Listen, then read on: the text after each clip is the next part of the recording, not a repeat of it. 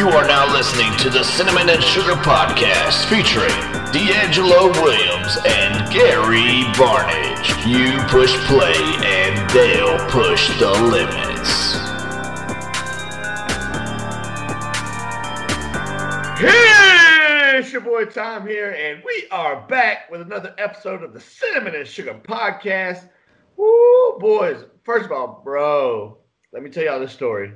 So I was taking my turtle for a walk the other day, and come to find out that when I dropped my grandma off at daycare, that LeBron was playing the Teletubbies on TV because he couldn't eat steak yesterday. I love that you're just throwing out random words.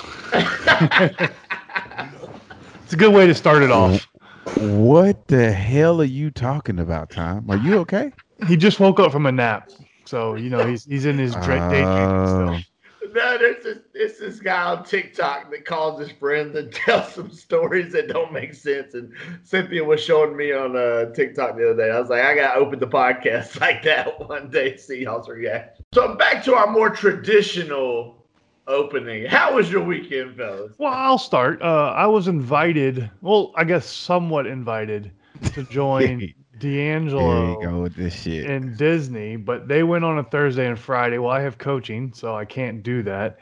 And they were not able to go on the weekend. So I did not get to join them in Disney, which is a little upsetting because I usually try to join them. So I don't understand. he ruined why my you weekend. So dedicated to a team that didn't win a fucking game last year. Hey, why are you we're trying so to win a game. We're gonna win a game. We gotta win one, right? We can only go up. All right. Okay. All right. I see you about the kids, man. I'm proud of you. Dang Gary. right. You are about the kids. It's not about the wins and losses in life. About helping the It's kids. about the lives you touch, right? About helping kids. Yes. I'm not making the word touch, but helping kids. Yes.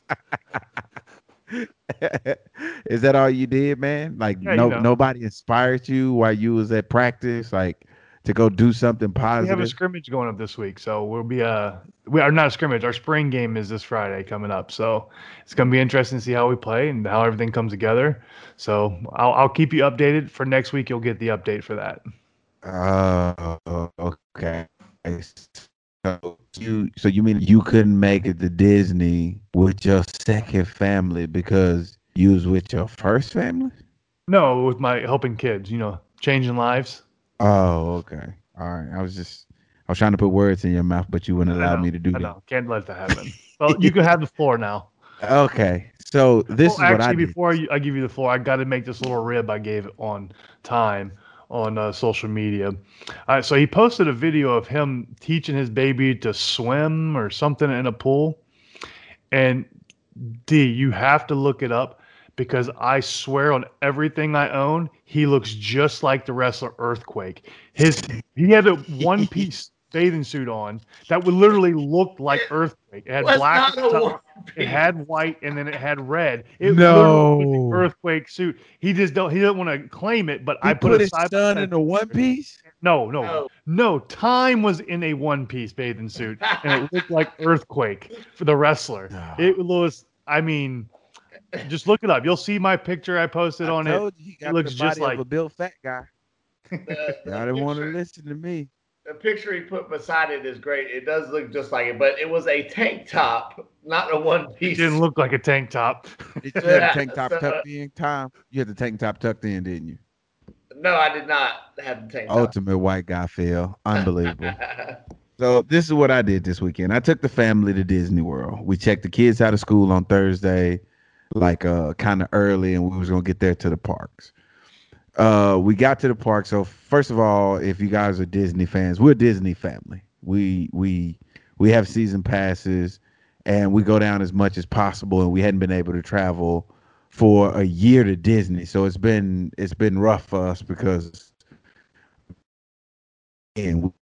affecting Disney. If Disney collab with anybody, we taking a real close look at how many items we're gonna get because that damn mouse and Minnie Mouse and the other characters that come along with Disney has single-handedly integrated into our life. I get it, right?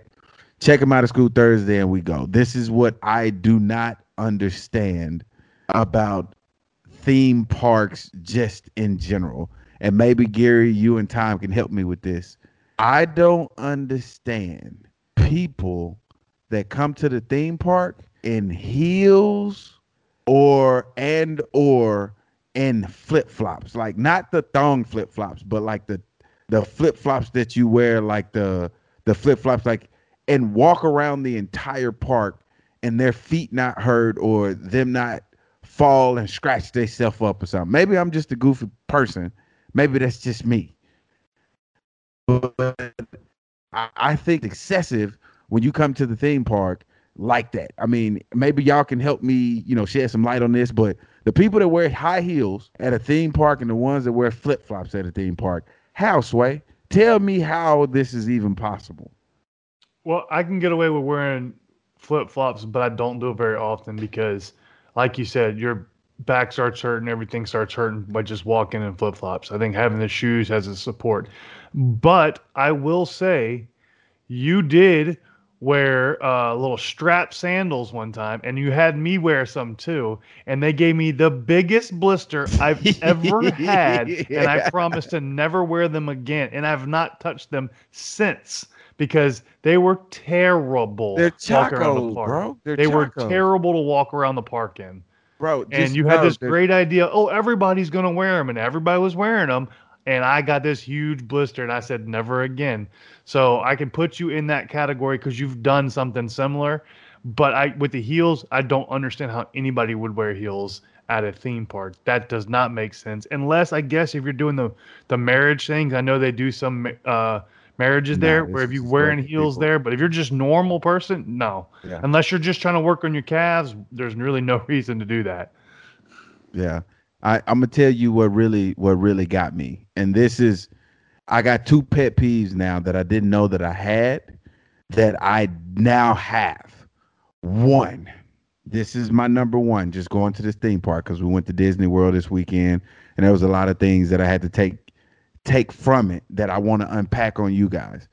It really bothers me when I'm at an event or I'm at a theme park and something happens to the person in front of me, like maybe they forget something or they're looking for something and they stop right there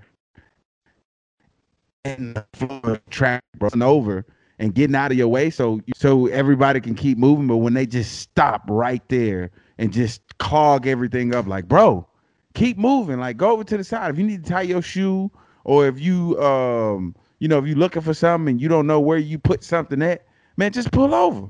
Just pull over. Don't stand right there in the middle of the road and while people are walking in the middle of the walkway and jam everything up. Like, it's like the equivalent of traffic, man, in an accident. You know how you traffic back up? That's how it is when you walking in normal life at a theme park and somebody want to just sit there in front of you, stop, bend over to tie their shoe instead of pulling over to the side, or, oh man, did you see where I left my wallet at? Like, oh, and they just stop right there to check, to make sure everything is where it is instead of just pulling over. Burns me up, bro. I don't know. Has it ever happened to you, and how do you feel about that? Well, I've seen it get you mad, but I've also seen you do it occasionally, but yours was dealing with the kids. You try to get out of the way, but there's sometimes obviously you can't. But I do agree, if you're just doing it just because, like, some people do it, look at their phone. They'll get a message and they'll stop because they can't walk and read their phone at the same time. So I understand that because I've seen you get frustrated with it at times. But I agree. It should be like a traffic aspect. You treat it like traffic. If something's happening with your car, or you pull over to the side, you get out of the way so you don't get ran over, because like you make a pile up, and that's what you do at theme parks, especially when everybody's there and it's fully open and you got thousands and thousands of people. That happens all the time, and it definitely is a frustrating thing. Okay, this is my number one pet peeve that I picked up from the park. And then I'm going to move on to the rest of my weekend. Because this one right here burns me the hell up. Time, you can cut this one however you want to cut this one. But this right here burns me up. It's a family of five. Okay. And this family of five is walking together. Newsflash, family of five.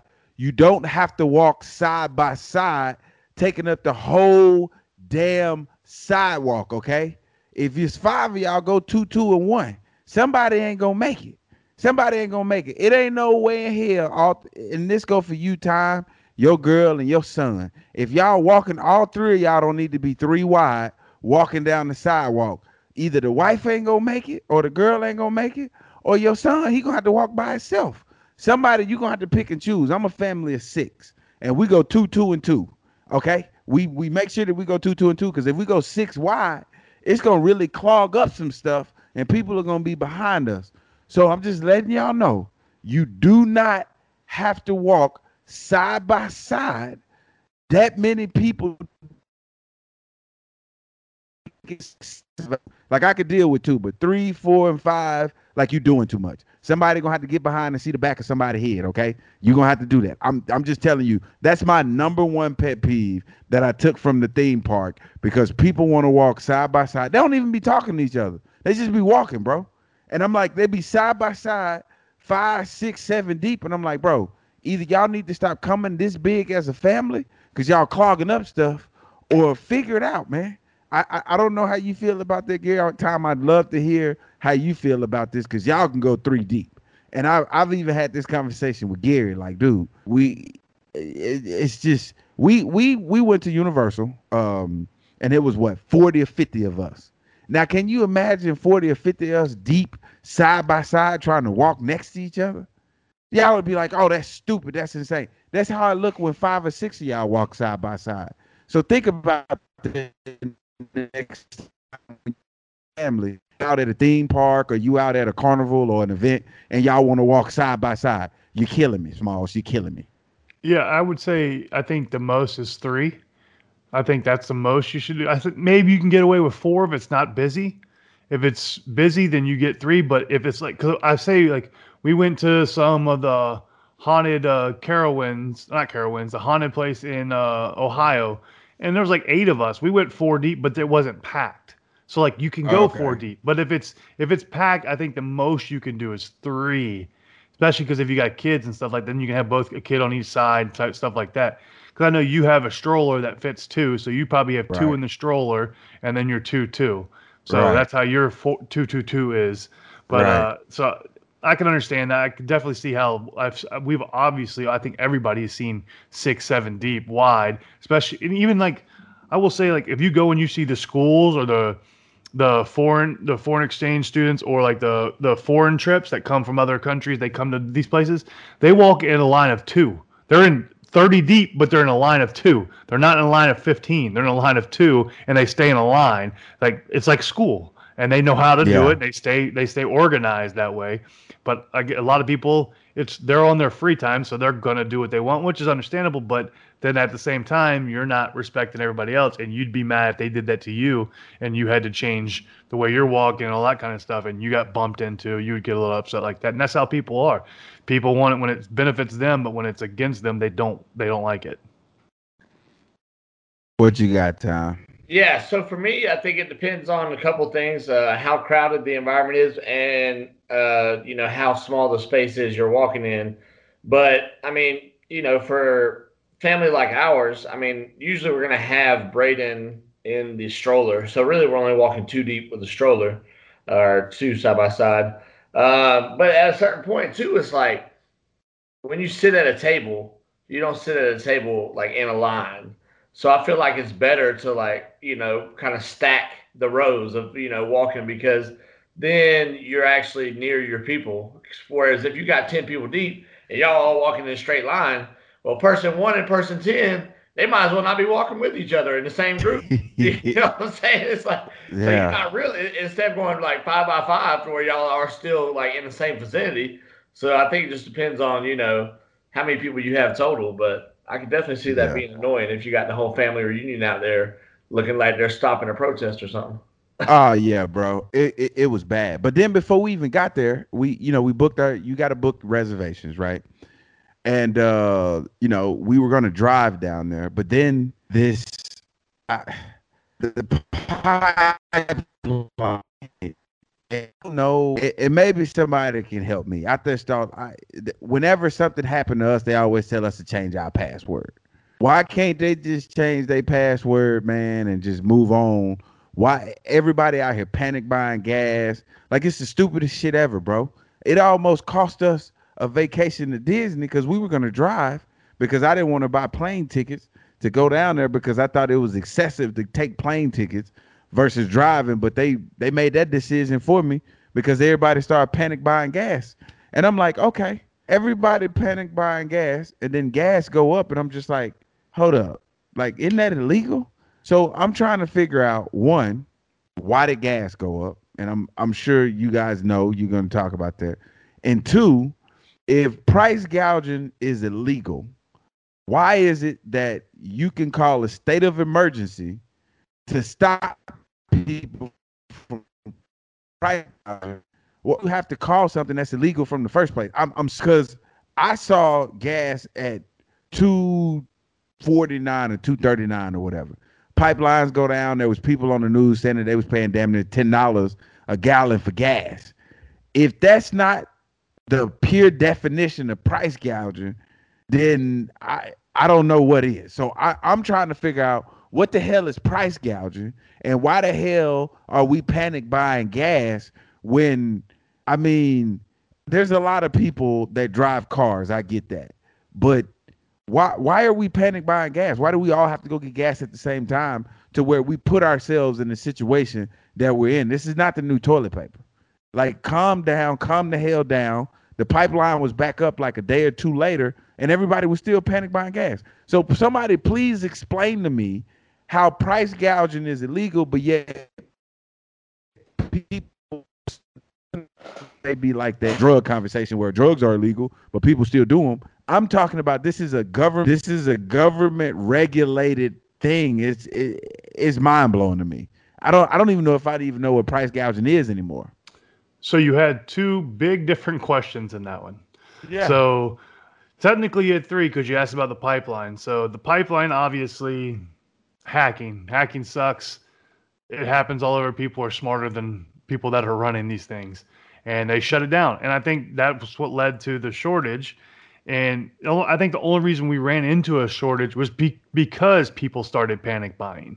If people don't hoard, we don't run out. I don't think we have the shortage. But when you have what people, triggers the hoard though? That's what I'm trying to figure out. What triggers that? Because I think a lot of people thought the pipeline, when it went down, oh, we might not have gas for a month. They don't understand. They're going to get it back up rather quickly. You're going to get your gas back. It might be a couple days. Yes. But like, it's not going to be like the end of the world. And I think people always treat everything like it's the end of the world, because you had people filling up plastic bags with gas. How you do that makes no sense. Why would you do that? Makes no sense. And then you also had, I literally saw a picture of a guy who had this giant, I mean, it might have been a 200-gallon tub in the back of his truck, filling it up with gas. That's definitely hoarding, and that's the reason why there's a shortage. Now, how bad of a person are you now when you see gas is back, we're pretty much back to normal, and you have all that, still 180 gallons in there? Like, are you going to be able to fill that up? You're going to do whatever you're going to do with that within the time? Or I don't understand. Like, I have four 12-gallon like gas cans that I use at my house, and I fill them. I didn't fill those up, but those, I usually keep those full because I have four-wheelers and jet skis, so I don't always have to go fill up at the gas station when I leave. I can just do it from the house and go. So, but I didn't go fill those up with gas. I wasn't that worried about it, because if anything, we were gonna have a shortage for a day or two. It wasn't gonna be 3 weeks, a month. And I think that's what people were what they expected to happen. But see, it wasn't a shortage though, Gary. It was only a shortage because areas. We panic bought. Yeah, correct. They said it could be a shortage in certain areas, and then everybody panic bought and made it a shortage.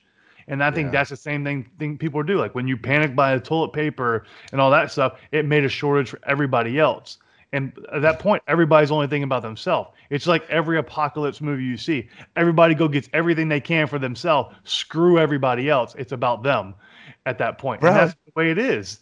That's it's what crazy because everybody during this pandemic, Gary, has been talking about we all in this together. We all in this together. And the moment these fuckers say something about like something closing down, they run to go get the toilet paper. They hoard toilet paper, and then they hoard gas. Two different things that has nothing to do with the pandemic that's going on. That's what's crazy. Have anybody ever seen any of the apocalyptic movies? The person with the working car is the first person that dies. Correct. That's the one that everybody go after and kill. Stolen.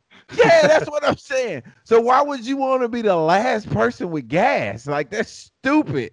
It's and then you go into the price gouging. We actually saw price gouging during like the lockdown. One guy bought a crap ton of hand sanitizer and disinfectant and was trying to sell at outrageous prices. And he actually got, I think he got arrested for it and fined for it and all that kind of stuff because of price gouging, like you said. But it seems like to me when people price gouge, when it's like a big company, like whether it be Walmart, a supermarket, or a gas station, they're exempt for some reason because you see it all the time. Even like my dad goes to the store, gets groceries. I go to the store, get groceries. Before the pandemic, you could get the same one can of we always get of like vegetables, it'd be like 89 cents. Well, when the pandemic hit, it jumped up to $1.49. It hasn't went back down. It stayed that same price. So what justification do they have to lower the price back down to what it was? Because now they know everybody's going to pay it. So they're just going to leave it. To me, that's still price gouging because of the situation. Exactly. That's what I'm saying. But no I think clue what. I think no, you're good. I think bigger companies seem to be, in air quotes, exempt from that kind of stuff. Because like gas, like you said, gas might have been $2.40 when we hit a little bit of a shortage. It skyrockets to $3.05 and stuff like that. And to me, that's a price gouge. It should be illegal. They do it if a personal consumer buys everything and tries to sell it, and they catch them. They can hit them with it, but they don't seem to hit like big companies for some reason. That I don't understand because they should. It should not be. It should be fair for everybody, and it shouldn't be price gouge because now you're only catering to people that have the money that can afford it. Because some people might be struggling; they can't pay the prices you're gouging out, and then they're just screwed, and that should not be the thing. Everybody should be treated the same, and it's unfortunate that companies are able to get away with price gouging, which is a sad thing because that should never happen. Time? Yeah, so for me, it's it's a simple supply and demand equation. If you have a shortage, like you said, and then mass panic because people think that for whatever reason they need to go buy up all the gas, it's going to create a higher demand and a lower supply.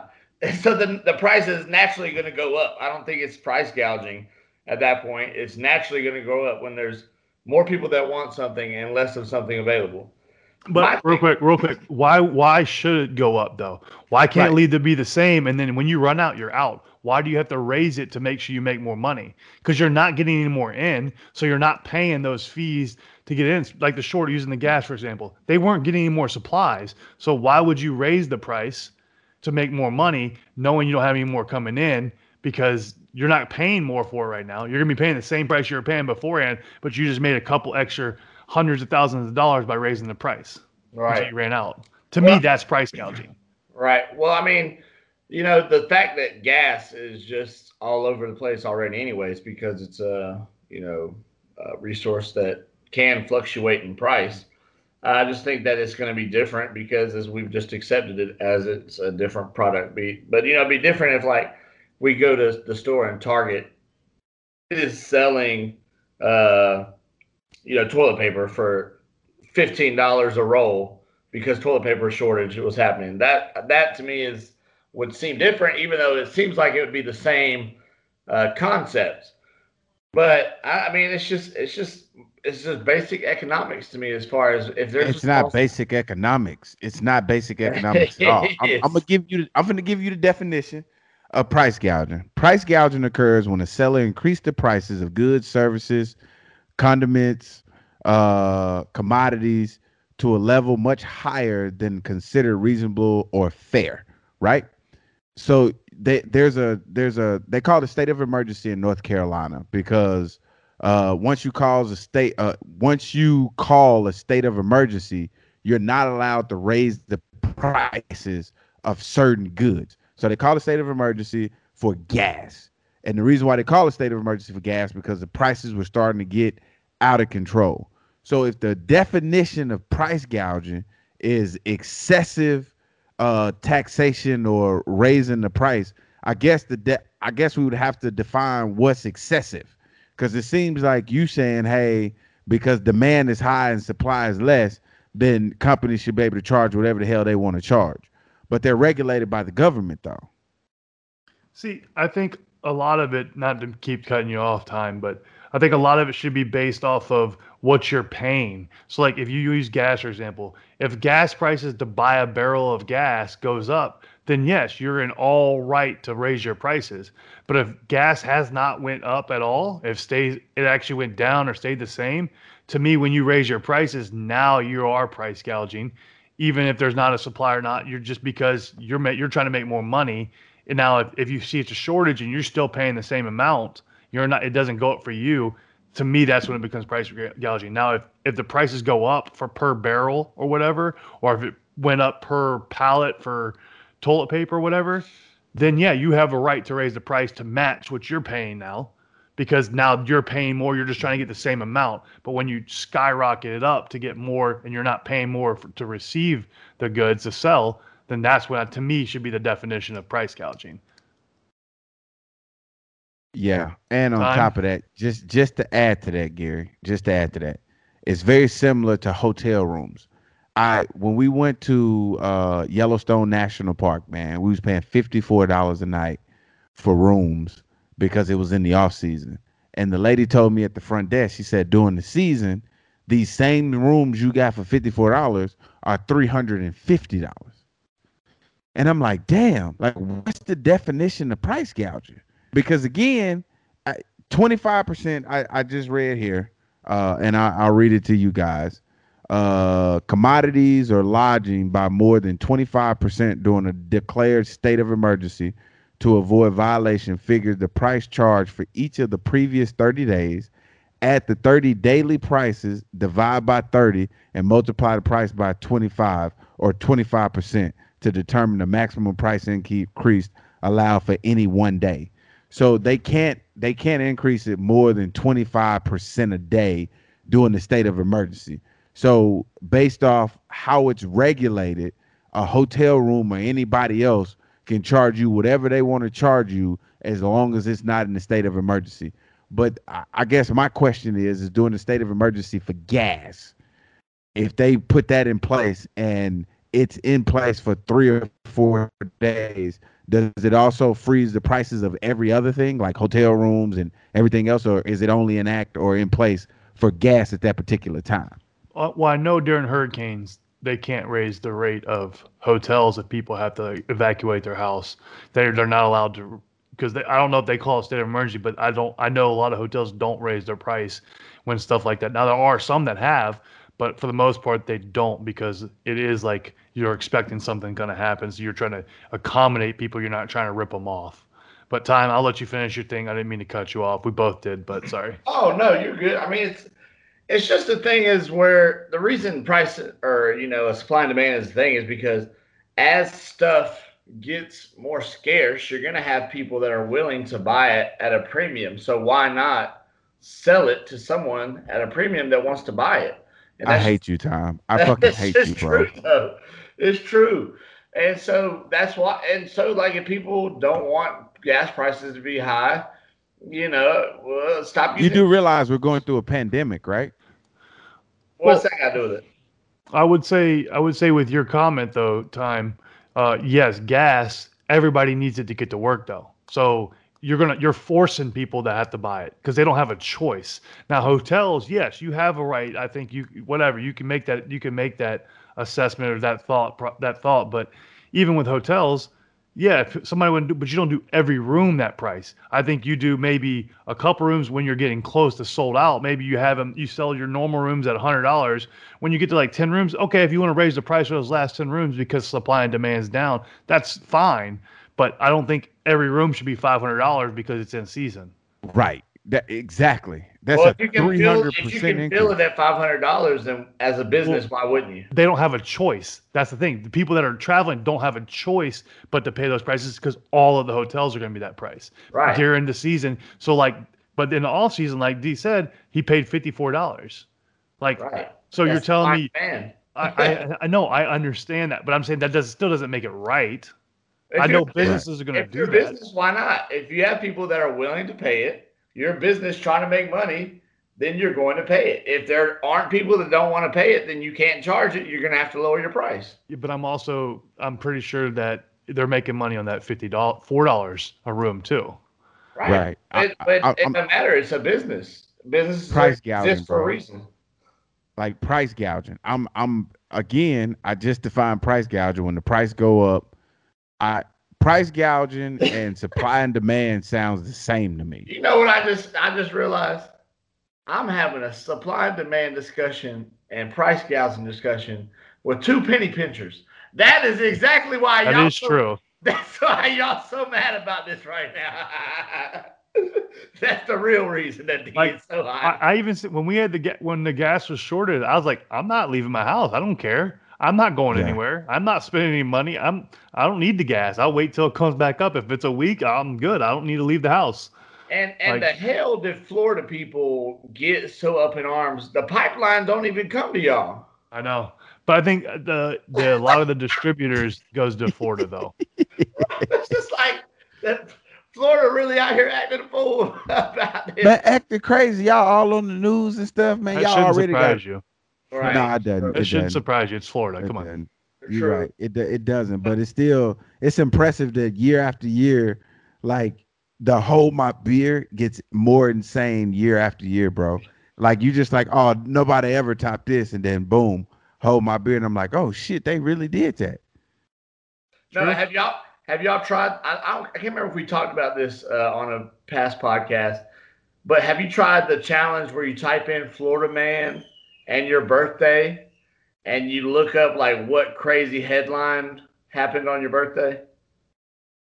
No, but you do it the year. So for example, I type in mine, Florida man, and my birthday, and what pops up is Florida man ends police standoff for slice of pizza.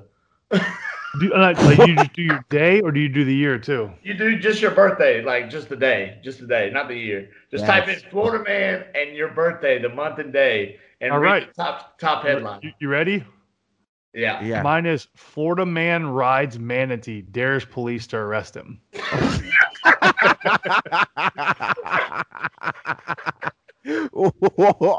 Why is this even a thing, bro? Why is this a thing? Florida always has somebody doing some nonsense. So what was the lady that filled the bags up with gas? I don't know what it is. I'm gonna let Gary fact check us. But what state do you think it was, Tom, that filled the gas the grocery bags with gasoline and put them in her car? South Carolina. I'm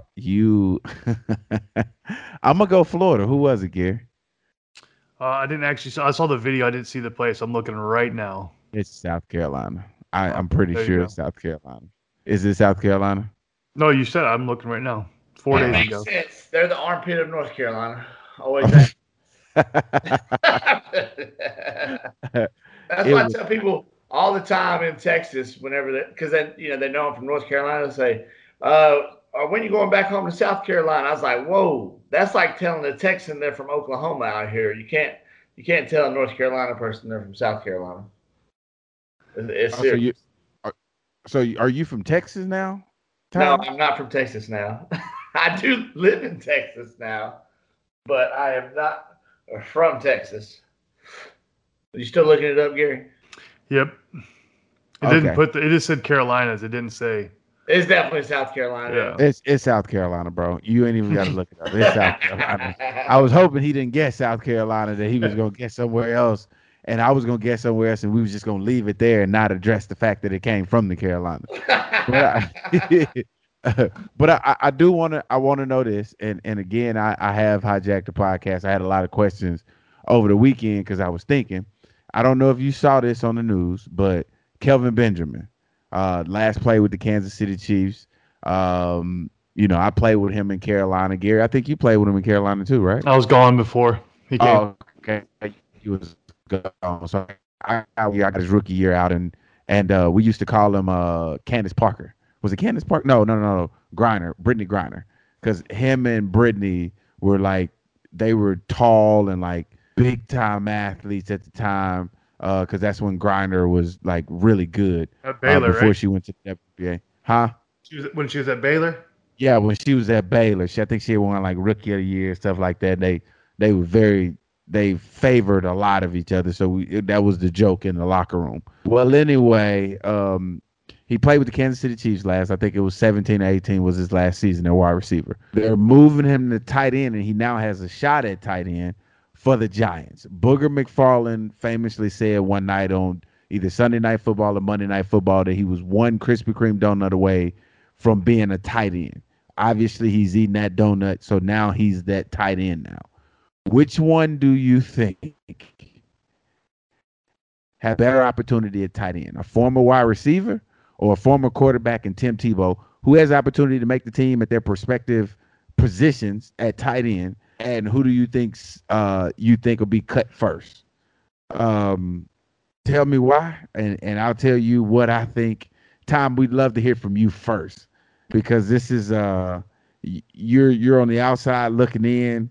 We probably get a little more technical, so I want to just know from you, because we've seen Kelvin Benjamin get bodied by a little small corner, and Tim Tebow, he plays quarterback, so they're not seen as being physical. So who do you think has a better opportunity of making the team as a tight end? To me, it's Kelvin Benjamin. It's not even close as far as who has the better chance of being successful at tight end, because wide receiver is not super far off from tight end. As far as you might have more blocking responsibilities, but as far as like running routes, catching balls, that's more in line with what you do as a wide receiver. Whereas a quarterback, you wear a special red shirt so that nobody touches you. So Tim, not saying Tim Tebow's not a tough guy. I don't know him personally, but it's just like that's going to be a completely different change. My thing, I think, with Tim Tebow, if he makes the team, is going to be purely on morale basis, because he wants somebody like Tim Tebow, Urban Meyer wants somebody like Tim Tebow in the locker room because he's a winner and knows how to inspire people. As far as becoming a tight end, I just don't see it. Don't see it. What about you? So I'll take it over. No, Gary. Nope. You're the tight end in this. All right, go ahead. So you're going to take it last. fucking personal. I'll go last. You go last. I honestly believe, and I first I'm gonna give you the pros of each one. The pros is Kelvin Benjamin is going to be a runner because he has that background as being a tight end. I mean, as being a wide receiver. So you're just going to assume that his route running abilities are going to be elite at the tight end level. You look at Tim Tebow, and you got to know he's going to know the offense because he's a quarterback. So you're going to know he's going to be crafty on getting open, because he tell the wide receivers what to do and how to lean and stuff like that in terms of getting open and what he wants. So he's going to be very quarterback friendly, if you get what I'm saying. Now, here's the cons of those pros. Well, Kelvin Benjamin is not a physical guy at all. I mean, I've seen him get bodied by corners left and right that were way smaller than him. So that's what he's going to have to put up with. I can't see for the life of me Kelvin Benjamin blocking. As a receiver, that's not something that they excel at, if you will, because they're receivers. You get paid to catch the ball, and the blocking is a bonus. Not a lot of receivers take, and the ones that do take great pride in it, you hear about it and you talk about it on a daily, like, oh, he's the physical receiver. I've never once heard Kelvin Benjamin being described as a physical receiver. Now, moving to Tim Tebow, you look at Tim Tebow and you're like, oh, just the quarterback position, just in general, is a soft position. No quarterback that you've heard other than Ben Roethlisberger, where you're just like, oh, he's a tough quarterback. But you don't say he's a tough quarterback because he lowered his shoulder. You just say he's a tough quarterback because they get absolutely railroaded and they get up. And you're like, oh, shit, he got up. And he kept moving. But I do think that Tim Tebow has the guts and the angst to go in there and be a physical blocker. I don't necessarily know, like, if he gonna move some people because of his stature and just the quarterback style of playing, but I think he has what it takes to be a really good blocker. His athletic ability will play a part in him getting open like Kelvin Benjamin. So I'm gonna go and I'm gonna err on the side of athletic ability, and I'm gonna say Kelvin Benjamin has a better opportunity at being being a tight end. But I think that both of them don't deserve this shot at tight end because neither one of them played the position and neither one of them have the experience and the knowledge of, say, a kid that's coming out of college that has played tight end their entire life. But, I'd love to hear what you got to say, Gary, because you probably should feel embarrassed, shocked, and shitting on the position because they basically saying a quarterback and an out of shape wide receiver can play your position and be excellent at it. Okay, well, let me clarify two things first. Everybody says Tebow's a winner. Why is Tebow considered a winner? Because he won at Florida? He won one national championship. He won a Heisman. He won some games, yes, but there's a lot of quarterbacks that won games in college. Did he lead the team to a lot of wins in NFL? No. He was not the reason they were winning those games. It was the defense was playing really good. That's the reasons why they won. It wasn't because of Tebow. When he went and played baseball, did he win with the Mets? No. So where did the stigma of Tebow's a winner in everything he does come from? That I don't understand because there's a lot of guys that won in college, won a ton of games on less talented teams, and they don't have that winner mantra.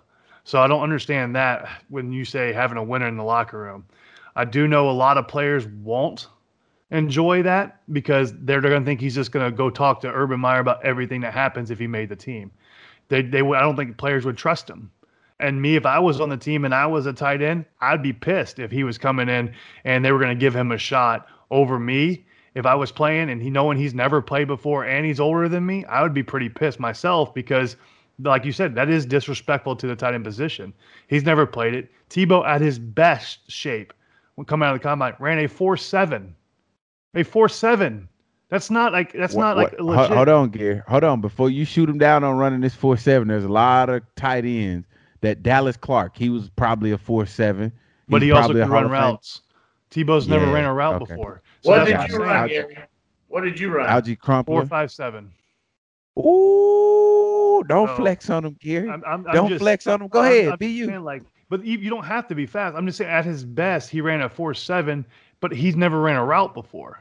So it's not routes. It's not so it's a whole nother level when you add in routes and you got to change a direction on a quick turn and actually turn your head, get your hand around, get your hands up and catch the ball and then still be ready to absorb the blow. It's a whole nother level than just dropping back and then taking hits or running with the ball and taking hits. That's a whole nother, you know the difference between catching a ball and bracing for a hit versus just running. You can prepare for a hit. When your eyes aren't looking at the defender and you're looking back for a ball and you catch it, you don't know where you're going to get hit from. You can get hit low, high, middle. You don't know. You just got to brace and then try to absorb and bounce off. So to go into everything. So I don't think either one of them makes the team, personally. They shouldn't make the team. I don't think either one will make the team. If Tebow does, it will just be because of his friendship with Urban Meyer. I don't think it will have anything to do with his playing ability. It'll be that and selling tickets. That'd be the only reason he would, and I'd be very upset if I was anybody on the Jaguars team because of that. Kelvin Benjamin, I think he has the better opportunity because, like you said, he's ran routes.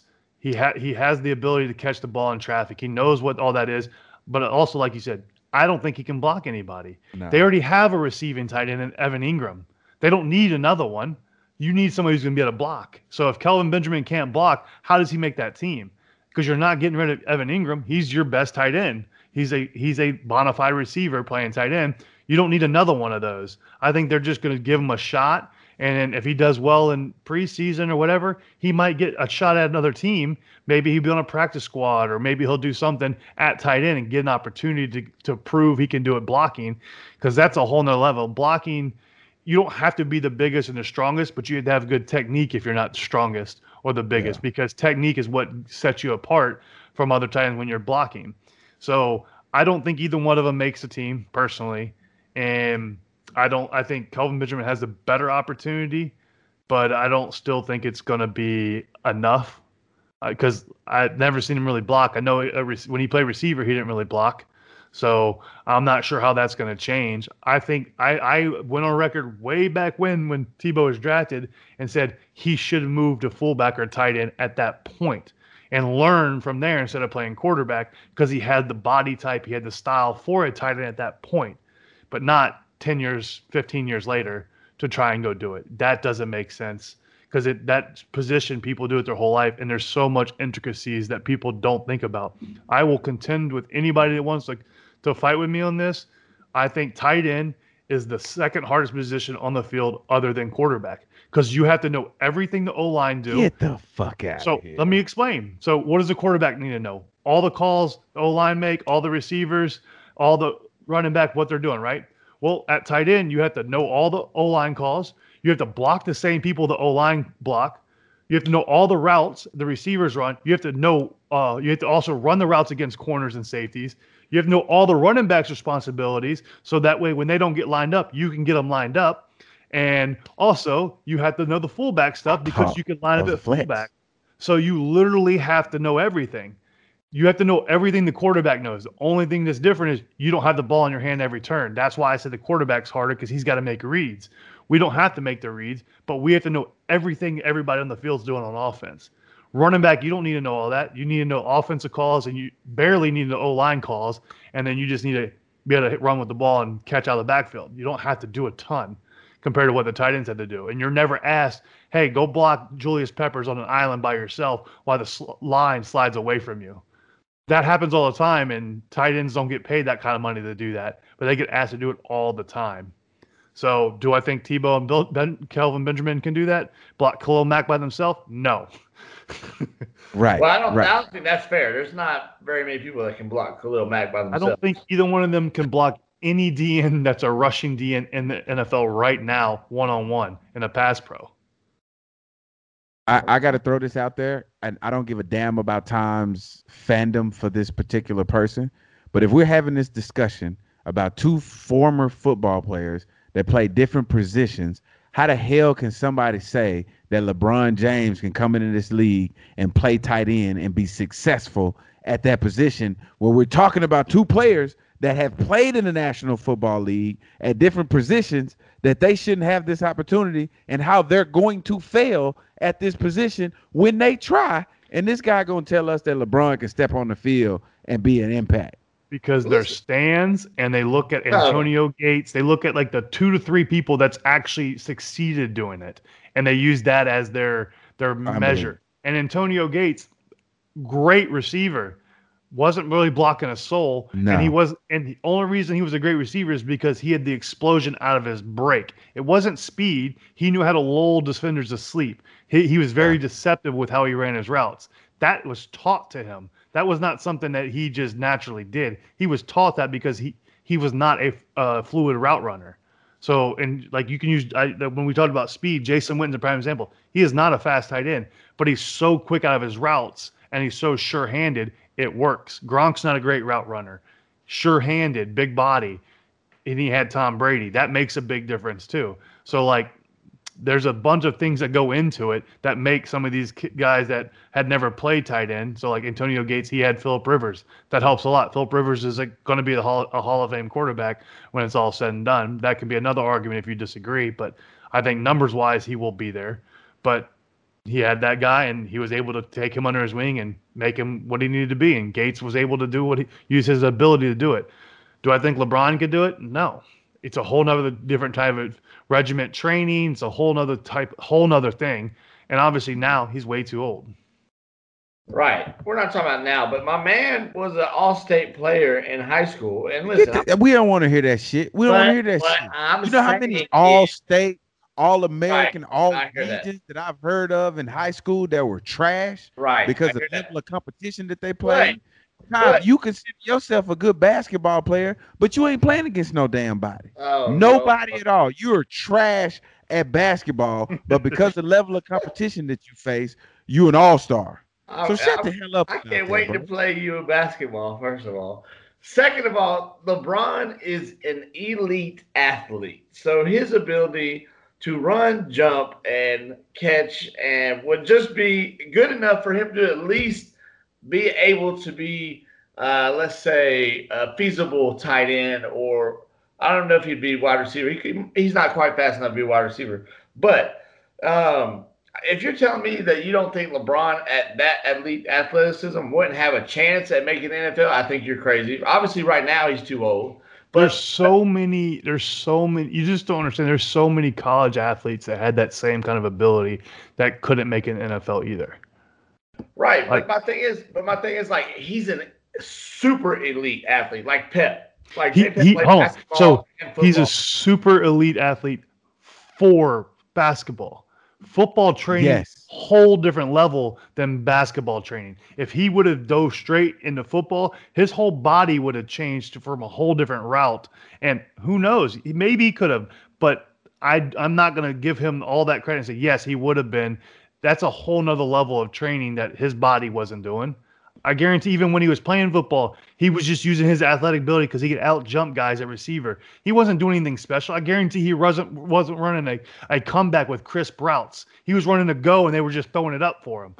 That's not doesn't make you a good receiver. That just makes you, hey, I have the athletic ability. You can use your favorite receiver of all time.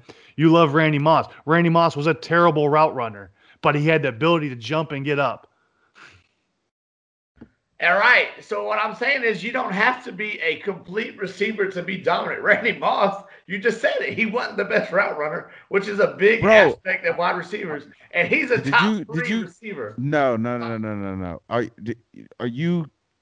I know you're not trying to compare Randy Moss and LeBron James as superior athletes right now, are we? No, what I'm saying is Gary just said that, there's many different athletes that might not be able to be good receivers because they don't check these boxes. And then he went on to make my argument for me and say, Randy Moss, one of the best receivers of all time, didn't check this box, but he had athleticism to go on and be a great receiver, which just proves my point more. LeBron has the elite athleticism that he could have been an all-world football player, I'm sure. Bro, Randy Bro, Moss how many- trained for football. He didn't train for Yes, basketball. yes. That's what you're missing the whole aspect of training. He was not trained for football. He just went out and did football because it was easy in high school level because he was so much bigger than everybody else. He was basically the same height he is now in high school. Right. You can name another 6'8" receiver that's ever I succeeded don't in think NFL. he was- There is not one. Right. Name right. one. Because he would have got his knees torn. Literally, he would have got his knees torn. He's in not football fast because enough he's to play too that big. position, and he's not physical enough to play tight end. That's And what people don't That's, again- understand. that's nonsense. To No, say that's a something about fact. physical is nonsense. That is a fact. He is You know not. what, Tom? Oh, I'm not finna do this with you. Lord. I'm not finna do this with you. I'm not But finna do again, this. like you said, Let's move on to the next. no, I got to finish this because you mentioned I've mentioned Randy Moss. Randy Moss ran a 4.3. LeBron ain't running no 4.3 on a football field. That's a Right. whole nother level. He probably won't even run a We're talking about 4.7. him being a He tight probably end. won't even run a 4.7. Hold on. I'm going to look up what LeBron James' 100 time is, see if we can figure that out. 100 Yeah, times, I not a 40. I guarantee it's less than 4.7. What? A 40? I bet he's never ran a 40. Nah, he's never ran a 40. I don't even think he's a track and field type of guy. He's not even a track and field type of guy. Like he was a basketball. LeBron, this is on Bleacher Report. His fastest recorded 40 time is 4.4. So we need to see that actual proof, Stop not that a hand shit. timing, not Stop. somebody just Oh. being a fan. And that was at 6'8", 240. I'm out of here. Whoa. I'm out of here. I'm done. No, again, you're going. Oh, here you go. Over the summer, LeBron said he ran a 4.6. So which one is it? Well, maybe he runs a 4.6 right now. I mean, what are you talking about? I don't know. That's another He's one of your older. Bleacher Reports. Bleacher Report says his fastest recorded time is 4.4. Okay. I'm only bringing up the facts out here. And Bleacher Report said that LeBron said he ran a 4.6. That's what I'm saying. Like, you Which need is proof. still of less this. than 4.7. I don't want somebody saying that. Oh, I ran a 4.6. We need actually proof of that. Not just I could say I ran a 4.3. You gonna believe me? No. You're probably not gonna believe I ran a 4.57, but I did. Well, I can believe you didn't run a 4.3 because I've seen you run. And I'm God, still faster than you. Put it this way: I would still put money. I would beat Tebow in a race right now. Think so? Yes. I think we need to set that up. You think? But I mean, Again, you're- that's not a knock on Tebow. Tebow never ran faster than a 4.7. Right. His game wasn't speed; it was power. right. So there's a difference. So I'll put this in perspective for you. Tim Tebow runs now what Michael Vick runs now at his age. That his fastest time is what Michael Vick runs now at his age. Hold on, Denzel. We're skipping over what just happened. In the world that we live in today, in social media call-outs and using our platform to make things happen, Gary, what are you gonna call him? Gary Footloose Barnage just called out Tim Tebow in a 40 challenge, and he's in Jacksonville. So I think we should be able to set this up. Well, I'm not going to challenge, but I'm saying I would probably run a bit faster 4 than him because he ran a 4.7. I bet you I'm not going to run slower than a 4.8. Hold up, Gary. I didn't hear that part. You tripping, bro. You are tripping. You ain't did shit since you retired. So you're telling me right now if I ran a 40, I'm going to run slower than a 4.8? Bro, you ain't stretch. Again, do I ever stretch? Weight roll. Hold on. Have I ever stretched? Tired going up a flight of stairs, and you said you could beat Tim Tebow in a 40? Have I ever stretched? Gary, look, bro. I'm with you on a whole bunch of shit, but I think you tripping now, bro. You tripping now. Because I'm willing. I didn't hear that part. No, I'm willing to bet Tebow runs at least a 4.8 right now. I'm not gonna run slower than a 4.8 right now. Gary, you go pop every fucking muscle in your leg, bro. I don't stretch. No, I disagree. Hamstrings. I disagree. You gonna blow both quads? Nope. Your mother. There's no way, Gary. Put it this way. You literally done nothing but play video games and eat, bro. You don't even stretch. Here, we'll use this as an example. So when we did our football camps in Boston, multiple years now, I've been challenged 4 different times in races.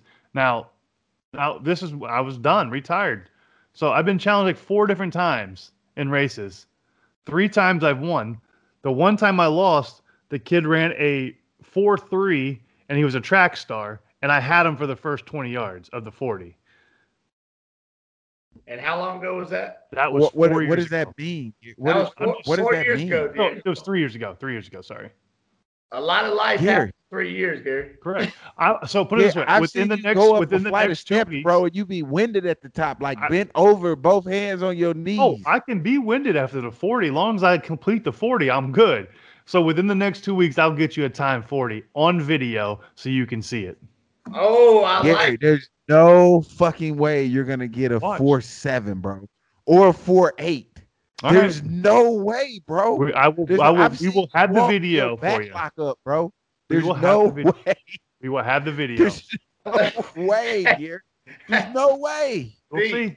Are we gonna get a video of Gary blowing out a hamstring? Bro, that's what we finna get. We finna get this shit. What we ain't gonna be able to do is smell the Bengay in the video.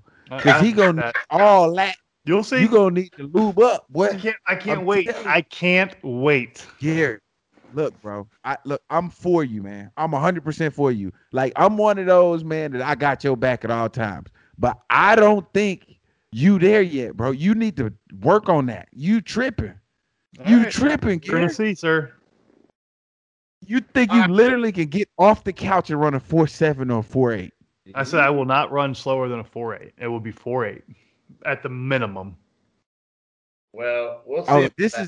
Hey, I'm going to tell you what this is right now, guys. For all of y'all out there listening, Gary is that uncle that's just like, oh, yeah, I bet I could do this or I bet I could do that. No alcohol involved in none of that, but he really, truly feel like he can do that. And he going to get out there and he going to embarrass himself like, oh, shit, like, and life is going to come at him fast. I'm not going to hurt myself. And what are you going to do for me when I prove you wrong?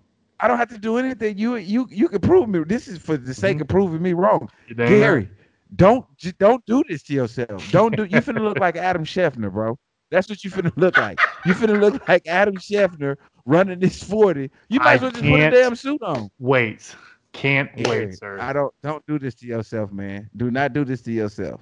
Do not do it. I'm gonna tell you something, bro. And this is the God honest truth. I have been telling my son all weekend. This happened this weekend, and I forgot. It wasn't pertinent to now. My son is just like, hey, Daddy, you always said that you was going to do a flip in front of me. I want to see it with my own eyes. I've seen you doing videos and stuff like that. So we're in Florida at Disney World. We just got through eating, and I said, I'm going to do it after. Man, I did that backflip. You know what I'm saying? I laughed, and he was just like, Daddy, you still got it? High-fived him and everything. Bro, I got back in the car, and in my mind, I was like, ooh, that shit hurt. Like I'm talking about bottom of my feet was hurting. I was dizzy a little bit, but I was like, I I had to pull over, and the wife was like, "You cool?" I'm like, "Yeah." Like I couldn't even tell her, like, "Yo, that backflip took a lot out of me. I was tripping. I still got it in his mind, but that shit hurt." That's how I know, man. You're not gonna hit no 4.7 or no 4.8, bro. I feel you. It ain't gonna happen. See, Gary feels like this is like the off season after an NFL season that he was in, but he don't realize he's been out the game for a few years now. But speaking of the off season, I want to bring up another person that's transitioning to a sport, and let's talk about Fayetteville's own, the boy Jermaine Cole, playing basketball. We playing basketball. Do y'all think J. Cole has got what it takes to be a hooper? Hell no. I don't even know why that man even out there. That was embarrassing. That motherfucker had 3 points, 3 rebounds in 17 minutes. Come on, J. Cole. Come on, man. This is a great celebrity crossover. Like you see it's all entertainment right now. You see where he got his opportunity at. It's all entertainment. This is the equivalent of that Mayweather Paul fight, all these like YouTubers and stuff. This is their opportunity to say, hey, we've seen you've generated all this attention and stuff through social media on you playing basketball. Not only that, you're regarded as one of the greatest rappers of all time in the discussion, not as the one, but you're in that discussion.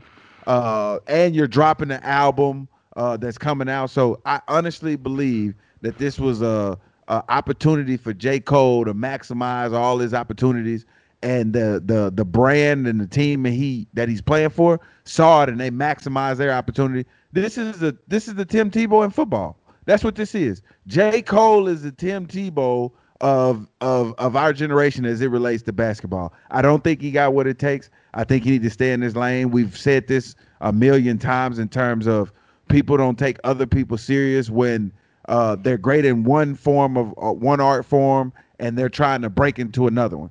I'm saying he needs to stay in his lane. He's a great rapper. He's regarded as one of the greatest of all times, and I think he's going to go down as such. But this basketball, it's not going to work. It didn't work for Master P. It didn't work for any other people before or after him. So, I mean, I don't know what he's doing. And so I think the whole thing is he always said his dream was to play professional basketball. I think he always thought he was good enough to do it. I don't know if he's good enough to do it. I don't think he is. I think he might be serviceable enough in a foreign league but again, his first game, 3 points. Yeah, that's not good in 17 minutes, but first game, maybe he can do something in those leagues. But no, he should never get a chance in no D League, NBA, nothing like that just because of his name.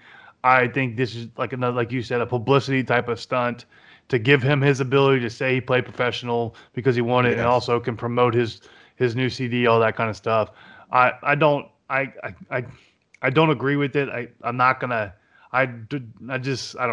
I don't want to knock it, but I'm knocking when Tebow's coming back and doing what Tebow did for baseball. So I sort of have to knock it to stay true.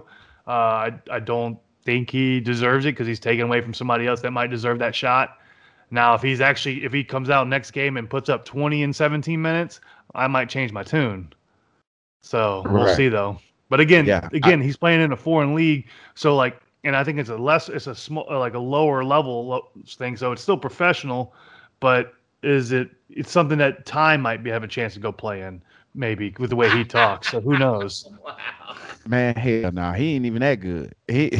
I can tell you this much, and I want to say this time, and I don't give a damn how you feel and what you think.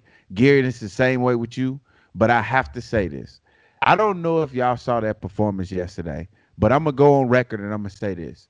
Steph Curry is the greatest clutch player of all time. I'm going to say it again. I'm not going to disagree. I'm going to say it again, Ty. I'm going to say it again, Tom, because I know you're going to say some shit like Reggie Miller. You're going to say some he's going to say LeBron. He's going to say LeBron. However, Steph Wardell Curry is the greatest clutch player of all time. And he should be the MVP this year. I'm not gonna go there. I want to hear what you got to say, Tom, so we can end this podcast because I know you finna go on this long monologue about LeBron James or Scottie Pippen or Steve Kerr or one of those guys. But I'm letting you know right now, not only is he the greatest shooter, but the greatest clutch player of all time. Who you got? You left him speechless. Are we done? Are we done? Thing is, I pride Cinnamon and Sugar's podcast on bringing facts and actual true information to the public, and I'm not going to allow this fake news to get spread through our channel. So you know what? Maybe I'll cut this out before I post it. Before I post it, no, I'm not going to do that.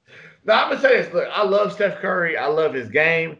I think that he is definitely can be clutch. He is MVP. He's the best shooter. If you want to say he's MVP this year, I don't have any qualms with that. But as far as I would have to look at the numbers to see, how many, how he is in the clutch moments. What numbers do you have to look at? What the fuck are you talking about, Tom? It's like how many times in there's like clutch stats where it's like last 2 minutes, how you do taking over games, how many last minute shots you've hit. I don't know who disappeared in games, but we ain't gonna bring him up, LeBron James. We're gonna let you finish your convo though. But it's funny you say that because LeBron James clutch stats are actually better than Kobe's and Jordan's, if you want to actually know the truth. Because the only thing is that LeBron disappeared in was the Maverick series, which yes, I cannot give him a pass for that. But ever since then, and even before then, he's had multiple occasions where he has shown his clutch gene. But we don't have enough time to dive into that, and we are not going to dive into that. And last but not least, I want to end the podcast with this, just a one-word reaction or a one-sentence reaction from you guys. How did you feel about Joe Biden's tweet the other day where he said, the new rule is simple, mask up, or get vaccinated, or get vaccinated, or wear a mask until you do? What y'all think about that tweet? Okay, I didn't have a problem with it. I like the fact that he's drawing the parallels, or he's showing you, hey, this is the benefit of getting vaccinated, versus saying keeping everybody on the level playing field. I like that. It'll, in my opinion, I think it'll promote people to get vaccinated more. But again, I mean, I don't know because it's such a political statement now. I can say that I'm vaccinated. I'm fully vaccinated. So I, one way or another, I mean, I don't really care. I was going to play the vaccination game with y'all where you either take a side on whether you should get vaccinated or whether you shouldn't get vaccinated. And I take the other side and we see who wins that game. But we're not going to play that game because a lot of Americans and a lot of people around the world have lost their life to COVID. And I'm sure if they had an opportunity to get the vaccine, they'd go get it. So I don't know what the holdup is or what the issue is. But I mean, I like the message that he gave. He just came straight forward. He took a page out of Donald Trump's book and he said, hey, either you get it or you wear the damn mask. Okay. It's very simple and easy to read. I don't think it shows. I know there's gonna be a lot of people who will be upset about it. I don't think he intended the way it sounded, but I think this might be stuff people don't agree with. But even like with the thing of the CDC taking off the mask mandate or whatever like that, saying if you're vaccinated you don't need to wear it. I don't know how you enforce that, because how are you going to prove who's vaccinated or not? And you can't force everybody to get vaccinated. I think the way people read it is that he's trying to force you to get vaccinated. I don't think that's the case. I don't think there should be a force for anyone to get vaccinated. That's on you to do what you want to do. Some people, they can't. I know there's some people that can't do it because it affects with their medication. It affects with like that. They can't get that kind of stuff. It would affect them. So some people physically can't get it. So they should still wear a mask so they don't contract it. I think it could have been said a different way, because then it wouldn't have been construed the way it was. But it's the same thing with any president. Everybody's going to find something to critique, and they're always going to hate for some reason, whether you disagree or agree. I think you should still have to wear a mask right now to a point, because if you say the whole thing of, hey, if you don't wear one, you don't have to wear one if you're vaccinated. There's no way to prove who's vaccinated. You can't say, are you vaccinated? Here, show me you're vaccinated. You're not wearing a mask. I think it's more you just put it on the stores or wherever you're going. Let them make that decision. Don't make it known, because then some stores are still going to make it where you just have to wear a mask. There was just an issue where somebody said, oh, I don't have to wear a mask anymore because that's now the CDC, but it's still store policy. You have to wear a mask in there. So, and that was in California. So who knows? I think it was probably blown up more than it was, but I think it could have been said a different way. And then when it came off that way. In my opinion, Biden lost his damn mind tweeting something like that. I said, the hell is this? I'm not going to lie. Like, I'm not even one that gets riled up about, politics, but that came off very dictatorish to me, to be honest. And I feel like if it had been something that Trump had said, boy, they would have been letting him have hell for saying something like that. But that's neither here nor there, as Gary likes to say. Hey, we out! You are now listening to the Cinnamon and Sugar Podcast featuring D'Angelo Williams and Gary Barnage. You push play and they'll push the limits.